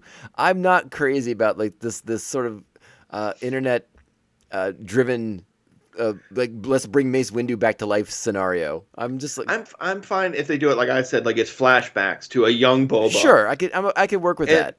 And then at the end, he's not really alive. It's someone pretending to be Mace Windu. I don't, and Boba still murders him. I don't want Star Wars to get to the point where like death doesn't mean anything in Star Wars anymore. Yeah, I agree. And also he has a great death. It's a great death. His death is so pivotal to Anakin's turning. I feel like it would be undermining that quite a bit if you undid it. And then there's, I get like the aging technology doesn't cost anything. They do it to Luke Skywalker all the time now, so it's nothing. I mean, by all means, bring Sam. And Jackson Sam back. looks great anyway. You don't even have to do that much. Bring Sam back in another role. That's fine by me. I don't have a problem with that at all. Bring him back as a Force Ghost if you really want him to come back. Or just a Jedi who looks a lot like Mace Windu, or something, along those lines. Like maybe Boba Fett starts going a little nutty. He's like, I see this guy looks like Mace Windu, but it's like not. It can't be Mace Windu. That's crazy. So he's like hunting a guy who's not actually Mace Windu, but it's I don't know. Like, there's all kinds of ways to play this out. Yeah, like when he was high on the spice and the lizards in his brain, why can't he be seeing Mace Windu everywhere? Yeah, there you go. But yeah, I mean, I like what we talked about with Boba Fett eventually going back to Mandalore, sort of embracing his heritage, and potentially supporting Din's claim to bring Mandalore back together again. Yeah, like his armor has that long chain code of who owned it, and they're all Mandalorians before him. Mm-hmm. And he could just be the world's oldest foundling. I would, I honestly, like, if they do like a second season, I mean, change the name to like Book of Mandalore and like just start going into like Mandalorian history. How much fun would that be? Oh, I would love that show immediately. I mean, like there's so many questions about Mandalore still that we need. Yeah, we need and they've changed so much about it. And yeah. So anything you know about it, it's all new again, and it's going to be awesome. Yeah, I agree. Well, listen. We got Katie's not doing any. I was like, Katie's not doing anything. Bring her. She'll take a Star Wars check. She's had a baby. Oh, does she? Congratulations. Yeah, she's being. Do you want to do more Star Wars though? Like, you could bring the kid to work. Yeah, they got a daycare, I'm sure. Why not? Baby could sub in for Baby Yoda. Awesome. Stand in. Yeah, as long as he has that little fat chin, and does that hug that got all in my emotions. And my wife was like, "What is wrong with you?" I was like, "Do you not see Grogu jump to hug the Mandalorian in the middle of a firefight?" Heck wonderful. Yeah. And also, my wife did say during that final climactic battle, she was like, "Okay, that's Boba Fett. Who is the guy in the silver Boba Fett costume?" She has watched The Mandalorian with me. It was before Grogu showed up, so he wasn't. I'm assuming it's out of context. He didn't have the little green guy with him. So she didn't recognize him. She just thought he was another Mandalorian, I hope. I didn't bring up the Din and Grogu reunion stuff because I assume you, just like me, you're in love with it. So like, of course, there's nothing to talk about there. It's amazing. It's amazing. Yeah. I mean, I was disappointed he didn't have his chainmail and lightsaber and doing some cool fighting stuff in the battle as well. Well, maybe when Grogu chose the Beskar chainmail, Luke took the lightsaber back and then threw it over his shoulder. Oh, maybe that's where it started. I think Grogu has it somewhere. He's just not proficient. Like, he's not ready to use it yet. He's not like Mando running in there with the Darksaber. Well, he's not going to learn to use it. Again, we talk about the. I was trying to wrap the show up, but now I'm at a whole other tirade now. I mean, listen, they're telling us about Tar Vizsla, the Mandalorian Jedi Knight. Mm-hmm. Someone's gonna bridge that again. Who's it gonna be? I got an idea or two on that. Grogu. I got an idea or two. Put his little helmet on. It's gonna be adorable. I can't wait. He might become my favorite Mandalorian. I'm all in. It's like, yeah, I mean, there's going to be a character at some point who bridges that gap. Like, stop keeping these things separate. And I don't know if Favreau's like kind of like intentionally setting these things up. It's like, oh no, these things can only be diametrically opposite until my story says otherwise, and then I'm bringing it all together because that's the way it should have been. Oh, I can't wait. I'm excited for it. I'm here for all of it. Yeah, I'm here for all of it. I won't even go down the road of some of the crazy internet speculation on the record with you. We can talk about that later. But we will talk about it. Oh my goodness. Well, we will talk though, sir. And I'm so delighted you hung out with me today and broke down the show. Like I said, we'll have to have you back on for some more, especially when it comes to speculation time, because I know how much you like it. I love speculation. I love making stuff up. Reagan, tell the good people where they can find you and your brothers at. You can find us at CoachGPod on Instagram and Twitter, and CoachGPod.com. You can find out all the great stuff we're doing. We just released a recap of the Book of Boba Fett, the last 3 episodes in one big chunk, where we just speculate for like an hour, and it's fun. And I'm trying to think of the last movie we put out. I can't remember. You'll find out that Reagan has a thing about robots he's really into, and I mean. Keep it classy, San Diego. Just prepare yourselves, folks. Check out the show. I recommend it, but prepare yourselves. It's adult themed. I mean, if you like to know like former restaurants that used to be in Aspen Hill, Maryland, we'll talk about that occasionally. If you were a former resident of the state of Maryland, you will really enjoy the show. Yeah. If you like fast, junky current food, residents are welcome as well. If you like boba tea, if you like Boba Fett and Boba Tea, you'll like that show. They go hand in hand. They're delicious. All right, buddy. I will talk to you later. See ya. All right, thanks. Aboosh, this is the way. That's how you do it, Mark. Shots fired. The way I see it, we have two choices. We wait until they get into position and launch a siege on their terms. Or we rush out there, catch them unaware, then we can escape to your ship at the palace. I can't abandon Mos Espa. These people are counting on me. Okay then. We'll both die in the name of honor. You sure you want to stay? This is the way. Hey, there you have it. That is our conversation with Reagan from the Come On It's So Good podcast. Thank you so much for him for coming on board and discussing our favorite Star Wars character. I was about to say something else about that. I was like, no, let's be perfectly honest. Our love of Boba Fett runs so deep. Han Solo, he's right there for me. But I think I still give it to our good friend Boba the Fett because hey, who doesn't want to be a Mandalorian? I mean, my goodness, the armor is just so cool. The helmets are just so cool. Get a sweet T-visor. Come on, all about it. One thing I guess I just want to kind of like underline what we were trying to do with this. What we're trying to say is like, because this series has been heavily criticized for some of the choices made, some of the weird actions. I didn't even bring up. With Reagan, the oft-mocked spin maneuver of Scad in that final episode. Does it really do anything? Does it really mean anything? Does it serve any particular purpose? No, of course it didn't. I mean, just like whatever. Like it's a young kid, and maybe he thought it was cool. It's like when holding your gun sideways, right? It's just like it's like style points, I suppose. I don't think it's stylish, but apparently he does. So like, why bring that stuff up? Again, this is a show that has been widely criticized and critiqued, and I think Ray and I are both on the same page that while some of the criticisms are fair, it's not the point. Like we just are enjoying this because we're enjoying this. Like it's okay to like something. For its entertainment factor, right? If you're entertained, then that's really what we're trying to say is the bottom line here. And if you didn't like it, that's completely your prerogative, and you're A-okay. And like I said, I found a very few arguments against the show that I'm like, well, okay, I mean, I see where you're coming from. When people want to knock the show and they give me their well thought out reasons, I'm like, okay, I can't argue with any of that. That's just your take on it. And if you want to hold the show to that sort of level, I guess that's okay. It's totally fine. Again, it's your complete prerogative. I just think that for a lot of us Star Wars fans, and I hold myself in this group as well, sometimes we let our expectations get the better of us, and we're waiting for something spectacular and grandiose, and that's not always going to be what happens. That's not always the case here. We have to modify our expectations to be more reasonable. I mean, it's still a show. It's still something with a budget and constraints. It's not going to the box office to make untowards millions of dollars, in a 48-hour period. This is, I don't know the economics of the subscriber services.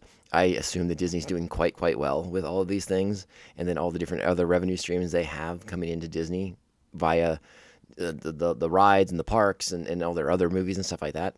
So I don't know how the economics all breaks down. But I know that when you have a movie, I mean, you make hundreds of millions of dollars in like the first couple of weeks. And that may be a bigger payoff than a streaming service. I mean, I don't know. The economics are beyond my scope. But these things have limitations, is really what I'm trying to say. And one of the reasons why the Clone Wars really grew on me and Star Wars Rebels is because it was animated, you could get away with a lot more stuff. You could do a lot more things. And so we're kind of having a live action show is so fantastic and so amazing.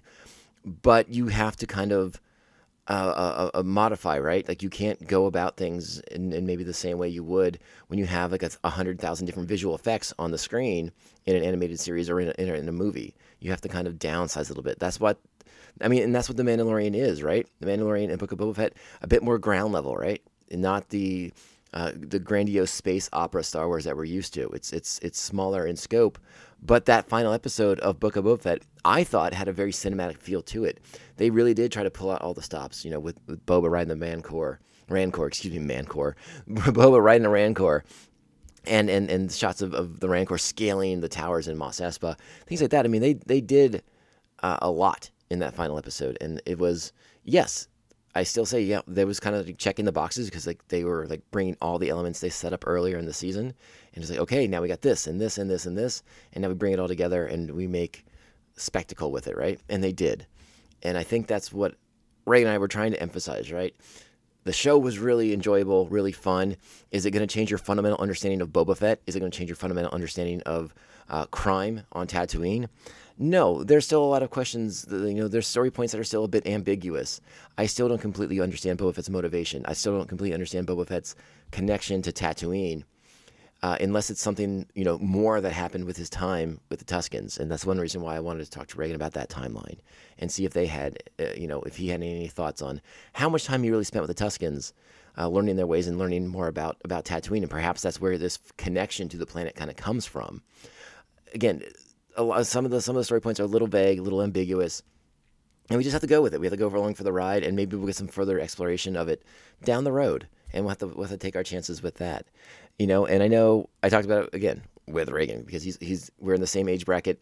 We grew up reading the old EU canon stuff, and I remember the first time I've talked about it on the show when they first brought Boba Fett back into play, right in the Dark Empire comic book series, when Han and Leia and everyone's on Nar Shaddaa, and all of a sudden Boba and some bounty hunters show up, guns ablazing at him, right? And you're like, oh my God, Boba Fett escaped from the Sarlacc pit. Incredible. And then Boba Fett was sort of stayed in the comic books for a long time, right? They didn't get into the novels with Boba Fett for a little while. Like some of the anthology series had some Boba Fett stuff, like Tales from Jabba's Palace, and which had like his original escape from the Sarlacc, and then, but a lot of the books, a lot of the novels of the EU stayed away from him. Timothy Zahn didn't do anything with him. He wasn't in anything really. I mean, I think the next time he popped up in one of the novels was towards the tail end of the Uzan Vong War, when Han Solo once again sees who he thinks is a figure in Mandalorian armor leading a group of Mandalorian commandos against the Uzan Vong in a space station, and the guy kind of like winks at Han, and Han's like, Boba Fett? ? And you're like, wait, what? And it's one of those things that just sort of fires the imagination. And then shortly after that, we started spending more time with Boba Fett, 20 plus years after Return of the Jedi, as he sort of is like the wayward son coming home to Mandalore. And a lot of that had to do with Karen Travis getting involved in wanting to tell the story of these clone soldiers and kind of creating this beautiful tapestry for Mandalore. That would be controversially done away with when Star Wars: The Clone Wars was coming together, and Lucas and Dave Filoni had their own plans for Mandalore and what they wanted to do. And there was some other stuff going on too. Like there was some financial things with Karen Travis and a lot of stuff. So she didn't get to finish her stories, which was a shame because they were spectacular. But they sort of, I think for Reagan and I and a lot of people in our age bracket who grew up reading those, they kind of kept our expectations of that character higher than maybe is reasonable. And again, when you wipe the slate clean, it's one thing to say, yeah, the slate's clean now. We can do whatever we want because we just cleared the decks of continuity. People like me still have that in the back of our brains. And even though we know it doesn't count anymore, you still kind of think about these things as you're seeing the new adventures of this character. You're like, oh man, they're doing this a lot differently than I thought they would have. And again, managing expectations is really what it's all about. And Star Wars is something that's so beloved by so many people. It's easy to let our expectations get away from us and run rampant with speculation. Reagan talked about how much he loved speculation. I sort of try to be in the middle with my speculation, but yeah, but it's just fun because it's Star Wars and we love talking about Star Wars. And the other element I want to talk about was Ahsoka too. We got into that with Reagan a little bit, so I was excited to talk about Ahsoka and sort of being the ideal Jedi by not being a Jedi. Not following the pragmatic ideologies of the Jedi, those dogmatic teachings of the Jedi that we know are flawed, and that we have seen bring down the Jedi Order not once but twice with Luke in the sequel trilogy. You know, his temple fails because he tries to bring back the same exact teachings of his former masters, and it doesn't go well. Also, the attempted murder of a student, not a good look if you're still recruiting people. You know, you don't want to go to a recruit's house and be like, yes, I did attempt to murder a student. Sorry about it. Won't happen again. It's a hard sell. that is a strange reference metaphor. Sorry. You have to be in the college sports to really appreciate that one. So, but yeah, again, this sort of thing with Ahsoka, that again, it's a lot of it's internet based, and I don't know how you all feel about it. Again, we can agree to disagree. If you still think that Ahsoka is a Jedi, then that's your right, and that's all good. But I think because of her breaking from the Order and her willingness to kind of forge her own path with the Jedi teachings in mind, but more relying on her own moral compass, makes her a better Jedi than the Jedi that fell in Order 66. Sue me. Sorry, I'm saying it. Like, I think Ahsoka is the next level. So, again, she's not one to tell Luke what to do. She says that in the episode, but I do feel like her attempting to caution Luke might have gone a long ways to helping Luke understand the failings of his masters. But that's for another day, and that could be something that's later explored on the Ahsoka show. I mean, we've seen the willingness to go and have digitized, de-aged Luke in these shows for an episode or two. And so perhaps we can explore that more. And I would really love to see the initial meeting of the two characters, of Luke and Ahsoka meeting each other for the first time. And then Ahsoka, you know, telling Luke about his father. Like, that would be just so wonderful to see on a Star Wars show. I would love it so much. And yeah, I think that's it. I think I'm going to wrap it up right there. Those are sort of the things I wanted to underline coming out of the conversation. But again, we enjoyed this show. I will be watching the Book of Boba Fett again. It's an enjoyable show. Is it deep? Is it changing your meaning of Star Wars? Is it causing you to re-examine the way you looked at Star Wars? No, it's not doing any of those things. You know, and I've said it before. Like, I would love to have like a Game of Thrones style show about Mandalore and the different factions on Mandalore and the various clans of the Mandalorians, and I, you know, you may get something like that, but because, you know, Disney's not HBO, it's not going to be Game of Thrones. It's not going to be you know, a lot of backstabbing and blood and guts and you know, political upheaval and turmoil. It's going to be kind of all ages friendly, and that's something we have to deal with. You know, are there going to be more darker aspects of Star Wars to explore? I think there will be. I'm very curious to see how the tone of Andor is when we move into that series. Even the tone of Kenobi, because we are in the period of the Empire, right? And one of my favorite elements of Rogue One is sort of feeling the weight of the Imperial boot on the galaxy. So I hope that Andor has that feel to it. I hope that Kenobi has that tone to it. That you know, the galaxy is currently being oppressed, and in Andor's case, he's rebelling against it. In Obi-Wan's case, he's you know, hiding from it, attempting to subvert it by keeping his eye on a child who may rise up against it one day.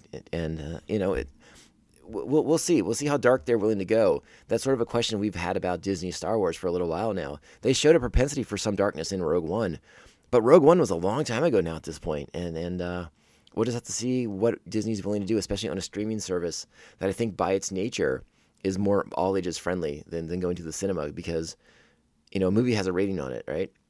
And you can put up a little screener at the beginning of your show, like, hey, this might be a little bit more adult theme, but people are still going to go into it with the perception that it's Star Wars, so it's okay for my kid. And generally that should be correct, because Star Wars should have an all ages feel to it in a sense. So again, it's a difficult. Disney has a hard job. They have a lot of masters to please. Lucasfilm in the same vein, a lot of different masters to please, and I think we have to manage our expectations. I guess that's really what I'm trying to highlight here. So enjoy the show for what it is, and if you don't, that's okay, because there'll be another show in a few months, and maybe that one's more your cup of tea, and that's the good part about Star Wars, right? There's always going to be something next. There's going to be something to look forward to. If this one didn't work for you, there will be something else. And that's okay. That's the way it works. I mean, Marvel is kind of the same way too, right? You know, they have the straightforward superhero stuff. They have sci-fi stuff. They have space stuff. They have magic stuff. You know, there's lots of different facets to the Marvel Universe. And I think Star Wars will eventually get to that point too, where there's facets that maybe connect with you more than other aspects of it, right? We'll see. We will see. Anyways, I just rambling at this point, and I could just keep going forever and ever and ever because it's Star Wars, and I love to talk about it so much. Anyways, I hope you all had a good time with this dissection, this after-action report on the Book of Boba Fett. I can't wait to watch it again. I'm really excited to watch it again. Maybe see some more nuance in the show that I missed the first couple times around. Maybe now that I'm not worried about writing reviews and doing podcasts about the episodes, I can kind of let it sink into a little bit of a deeper level. We'll see, though. All right. So thanks again to Reagan from Come On It's Still Good. You know all the links. He gave them all out to us, and I'll be sure to put a link up in the show notes for their show as well. Those are good guys. They are my good friends. I've known them for so long, and they are near and dear to my heart. So if you enjoy guys talking about retro movies, go check out their podcast because they are super fun. All right, let's get out of here. Let's get ready. Next week, I think this will be the only show of the week, barring any breaking news. In the Star Wars world, in the Star Wars galaxy. But then Monday we come back and we will kick off Season 4 of Star Wars The Clone Wars, and I cannot wait. It's going to be really exciting. All right, let's get out of here. Wait a second. Hold on. I'm still not used to doing this yet. I have to thank the official Mandovision Maniacs, which you can become over at patreon.com/Mandovision. You can join the Maniacs and gain access to sweet bonus content. Thank you to our current Patreons, the Aspen Chody, the Batman Abejo, Jeff Nail, Jeff co-hosting The Ring and Ear, a great podcast. Check them out. They're all about music. Thanks to Evil Circle, the evilest of all circles, the Squid Master General Brian Broussard, the New Jersey Devil Mark Wegemer, our very own Joker and Harley Quinn, Brian and Krista of Pariah Brewing Company here in San Diego and now Baltimore, Maryland, the Beer Hop Brigadier General, Jesus Beer Hops, the Silent Assassin, he who shall not be named, and Syndicate Ram. Come on. He's the co-host of Come On It's So Good. You might have just heard him. Spoilers, his alias is ruined. It's over. Hey, membership has its privileges, right? That's what they tell me. All right, let's get out of here. I'm excited. We'll talk very soon. So much coming up on our Star Wars plates this year. It's going to be awesome, and we're here with you every step of the way. And remember, this podcast only ends one way. This is the way. This is the way. This is the way. This is the way. I would like to see the baby.